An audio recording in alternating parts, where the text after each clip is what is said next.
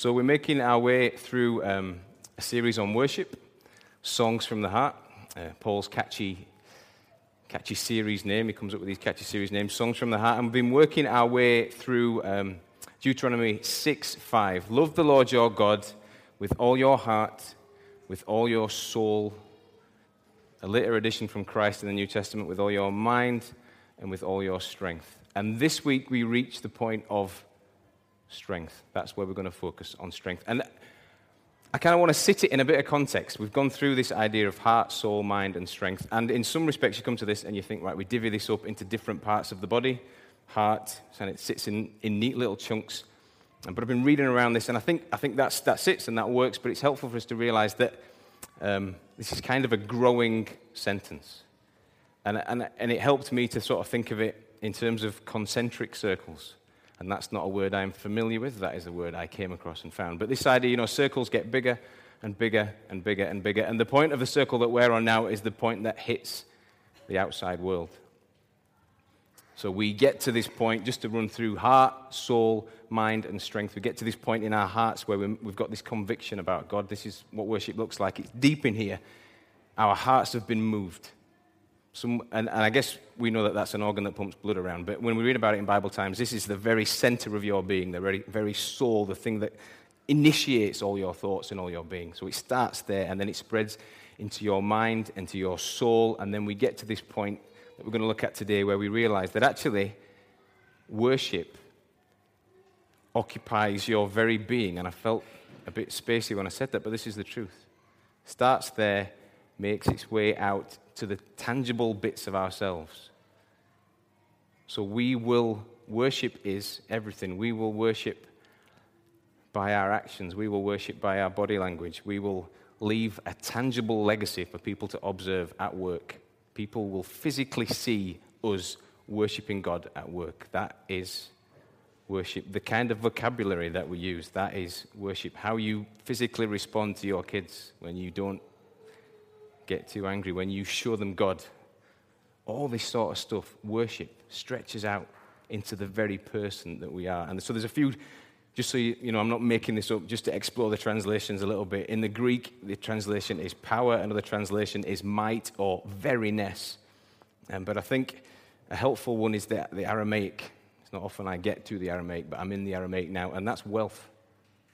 That's how they translate it. Loving with all your wealth, all your stuff, all your possessions. So it's this idea, when we think about strength today, that it occupies every single bit of us. Here's a phrase I want you to hang on to. Every last drop of you. Every last little bit you've got left. Which is why we're going to look at Job. Because we've heard already, as Noel sort of brought it out, this guy worships God in a way, and that's what it is, worship on his knees. But he worships God in a way that is every last little drop of his personality. I wonder if we could just bob the text up on the screen, because it's just an awesome story. And what you need to remember when you look at a story like this is that these are often oral stories. These are often word of mouth. I mean, we've got them written down for us, but there weren't as many books, there weren't as many pens. I don't know if I think they had ink in those days, but it wasn't all written down. These stories were passed on. So even the very first line of this book of Job is just, it's supposed to capture your imagination. And we read that and we think, us, no idea. Job, I think I know a little bit about Job. But when you read about us in the Bible, that says from the East. Everything associated with the East. And there is lots to know about the East. And the guy Job is a great man. So these two things already. So are you familiar with an Eastern? Good, you shouldn't be. It's not a thing. But you're familiar with a Western, right? You know what a Western is. And when you read about, an Eastern, imagine a Western, cowboys and guns and horses.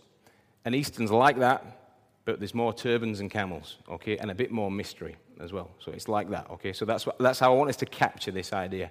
And we're familiar with Westerns. When I thought about this as an illustration, I thought, we're quite a young, cool church. Are people going to be familiar with Westerns? If you don't know what a Western is, film for, middle of the day, they're on all the time, Westerns. And you get this scene in your mind when you come to a Western. You know what you're going to get, actually. You know what you are sitting down for. There's goodies and baddies. There's opportunities to make great wealth. There's opportunities to lose stuff. And everything's kind of black and white. there's the good guys. Films can be quite subtle now. You can watch them for an hour and still not know who the good guys are. You put a Western on, that's the good. It's a good-looking guy with the blue eyes. That's the good guy. The bad guy's got, he's spitting and he's got a gun in his hand. That's the bad guy. It's really obvious. Well, this story of Job is like that. And there's this setting of this land of Uz.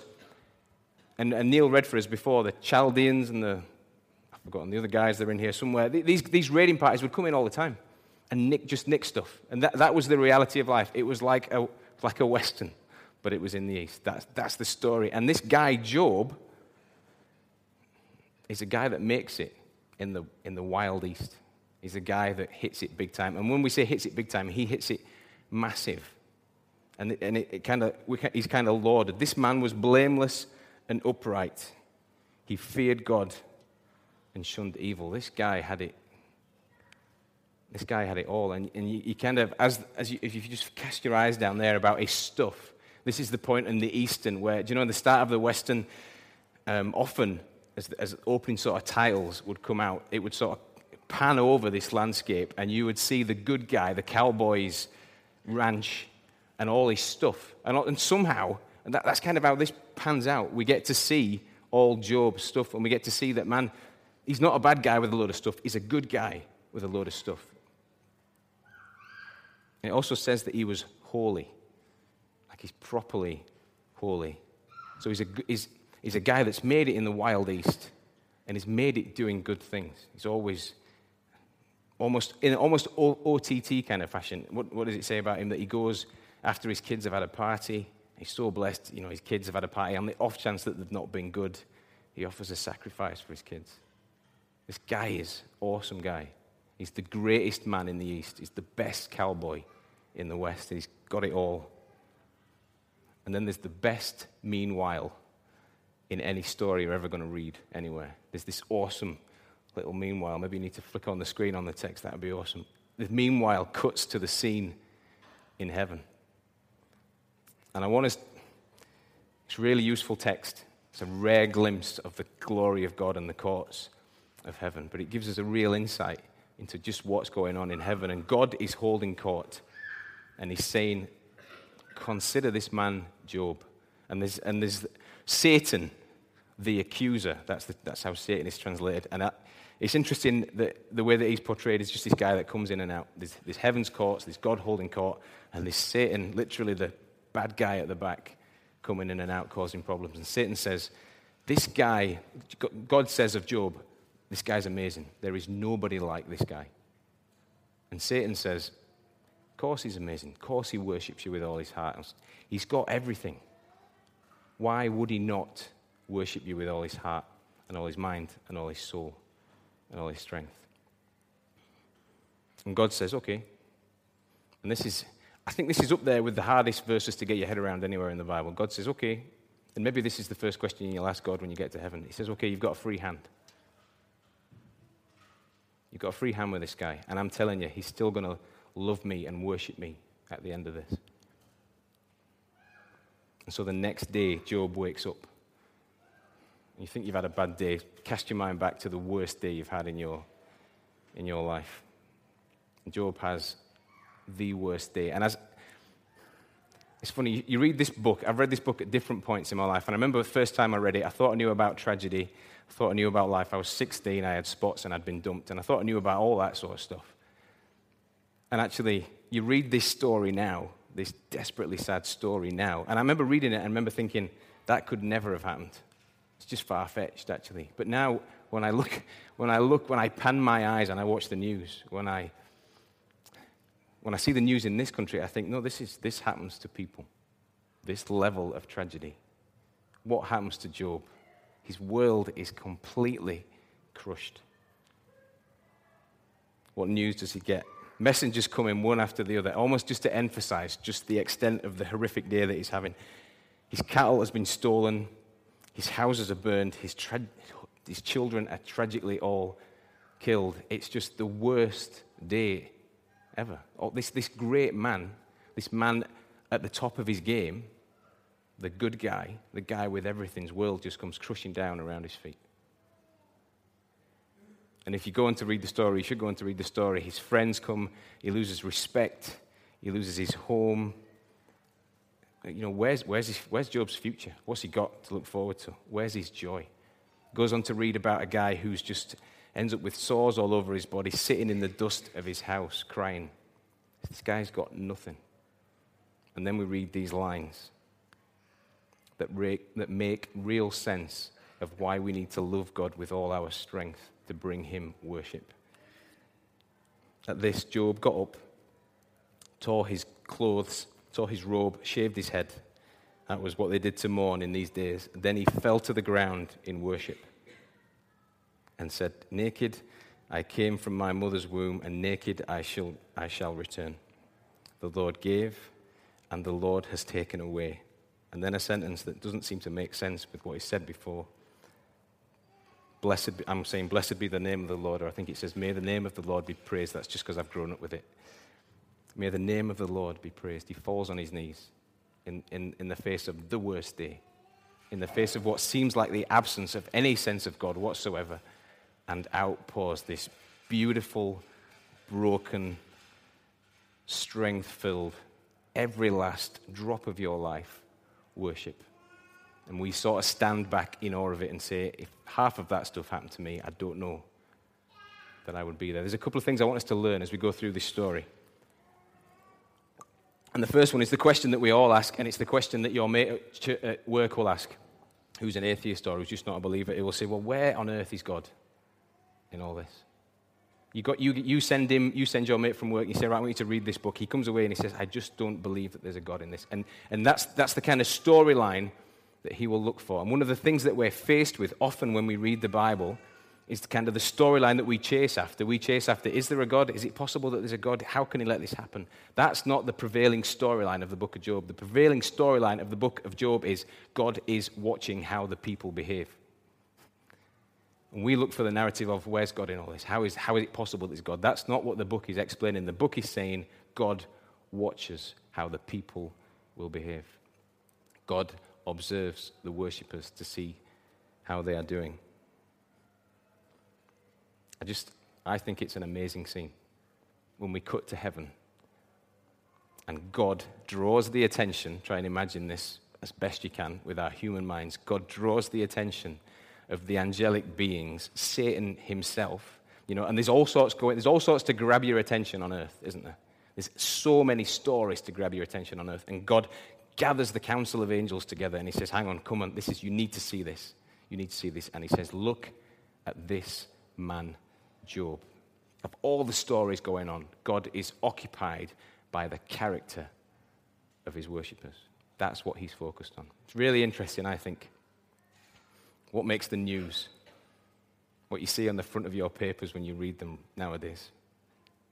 It's never, ever going to be something about a good person's character. That's never going to make the news. That never makes headlines or anybody worshipping anything.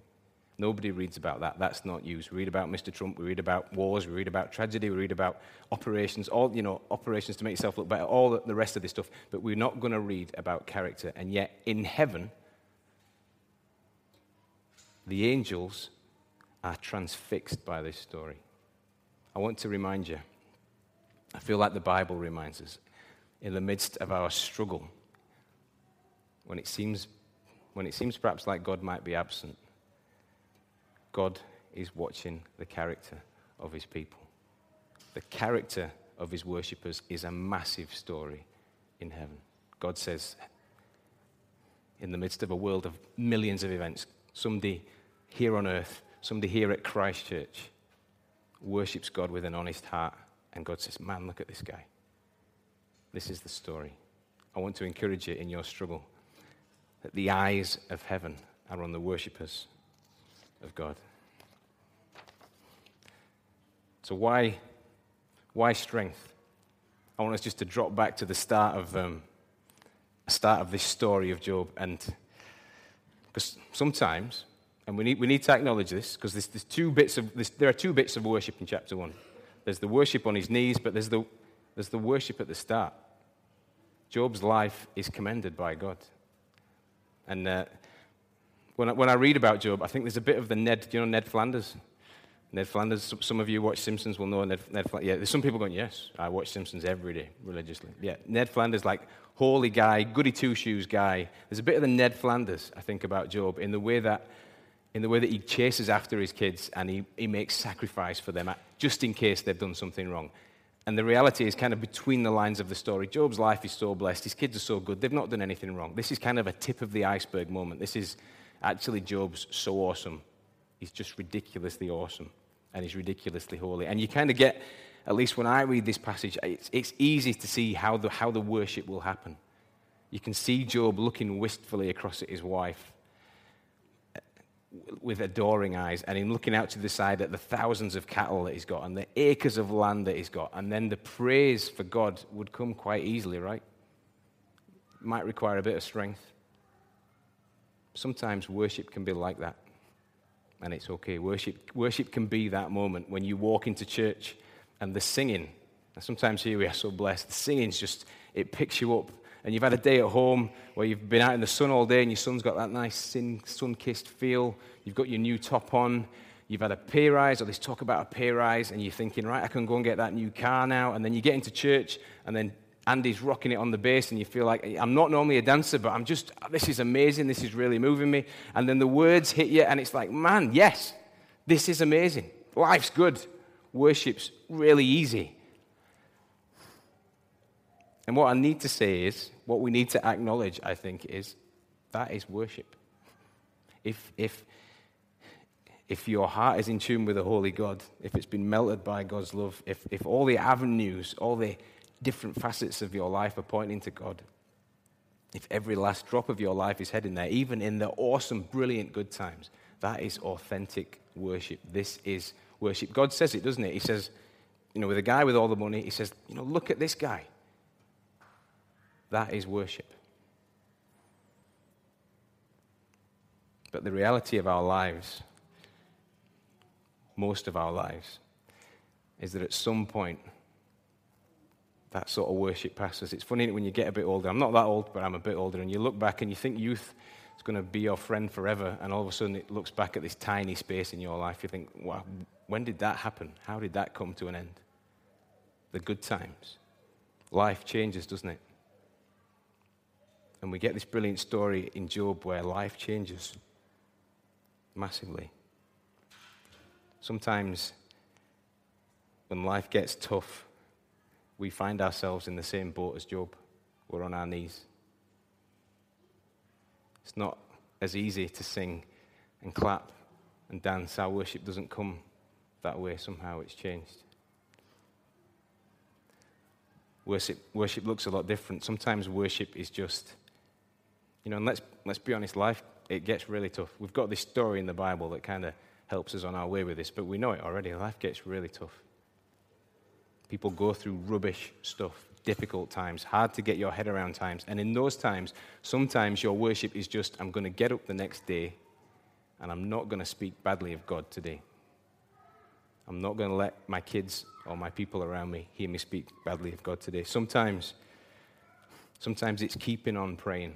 It's remembering that you're somebody who talks to God. That is worship. Sometimes it's just not becoming a hater. It's still seeing hope in God.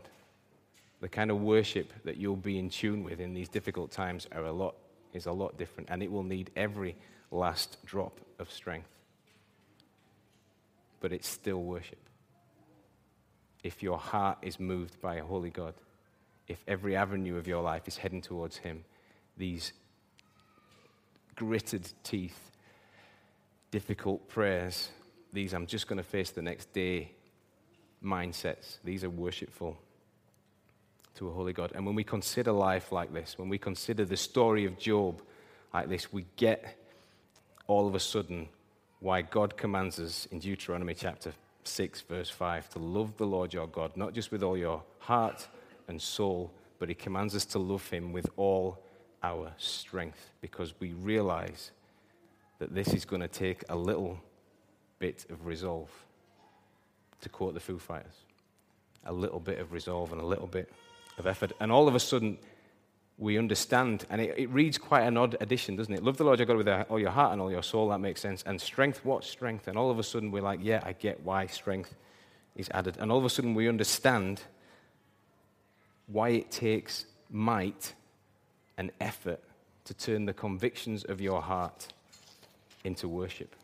If we journey with Job, we see the ongoing struggle with Job, and it's worth just reading a couple more chapters, because if you like poetry and drama, it's such a beautiful story. But as we journey with Job, and we'll come back to it next week further down the line with the story, we see how this battle pans out. We see a man who has loved God in his heart, and he's made that resolve, that position in his heart, and yet the narrative of his life is so opposed to this choice he's made in his heart, it almost doesn't connect.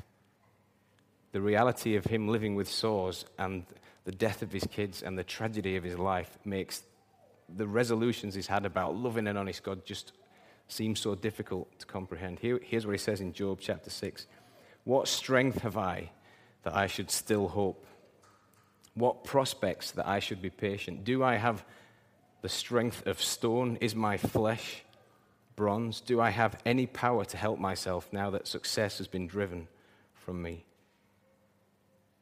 The circumstances in his physical life scream that the convictions of his heart are wrong.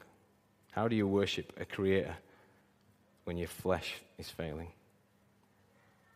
How do you trust God for the future when your offspring die? How do you find a song of praise and thankfulness through bitterness and tears? We know a bit about this, don't we? We know the difficulties of the reality of living in the body and a strong conviction that God is our Lord and Savior. And we know how sometimes those paths are different. Jesus knew it. He said it to the disciples just before he was to be crucified. They were in the Garden of Gethsemane. He sees his disciples around him. He's asked them to go and pray, but he knows the reality of their week, the week that they've just had. He knows the trauma that is in their minds. And what does he say to them when he asks them to pray? He says, the spirit is willing, but the flesh is weak. And what do? They fall asleep.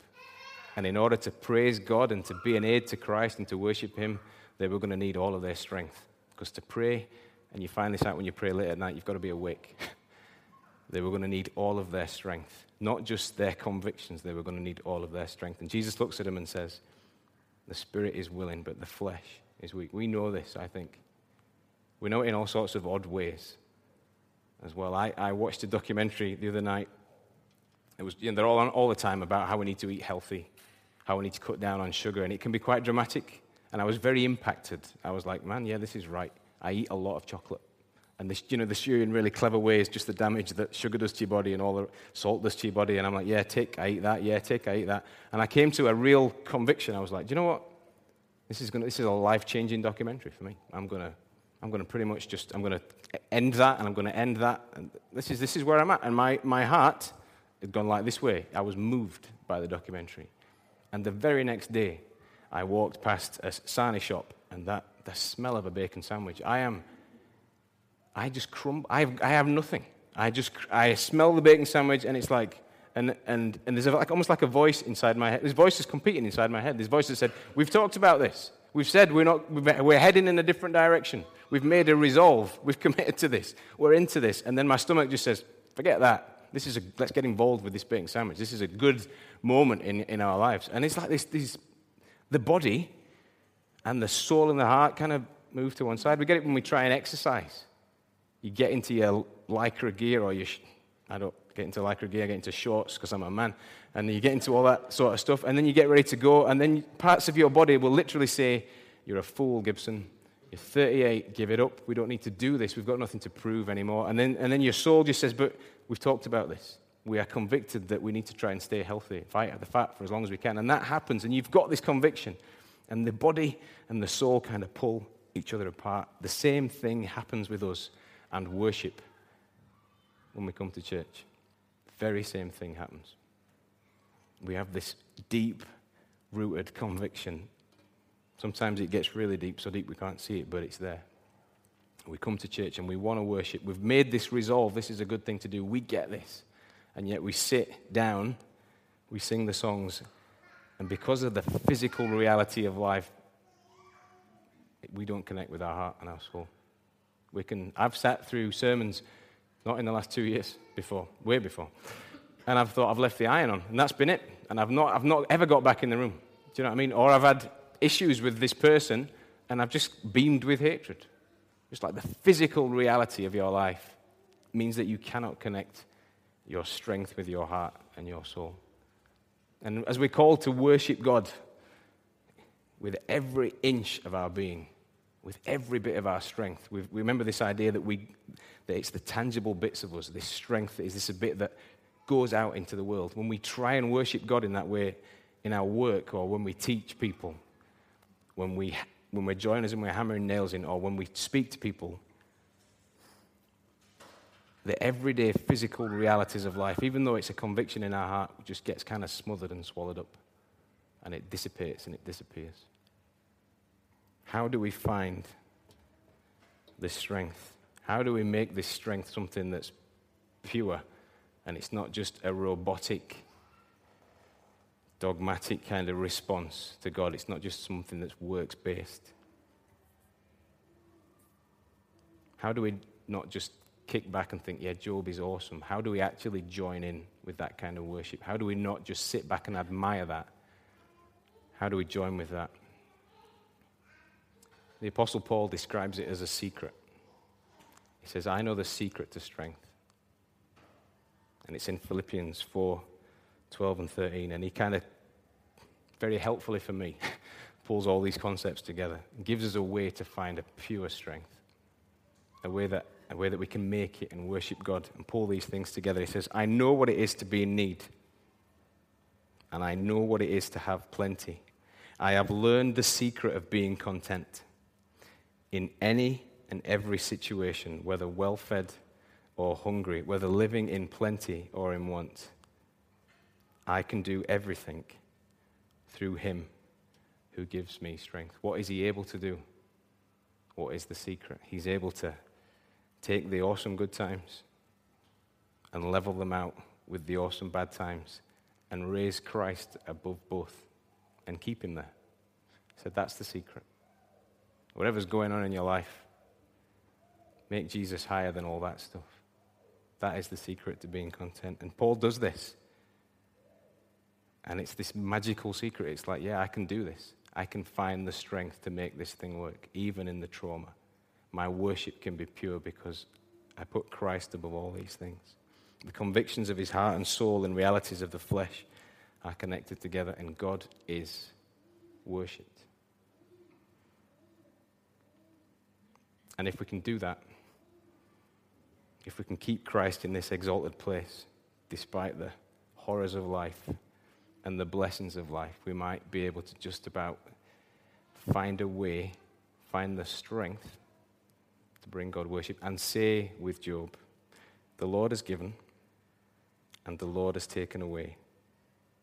May the name of the Lord be praised. And if we can say this, then we're worshiping him with all our strength.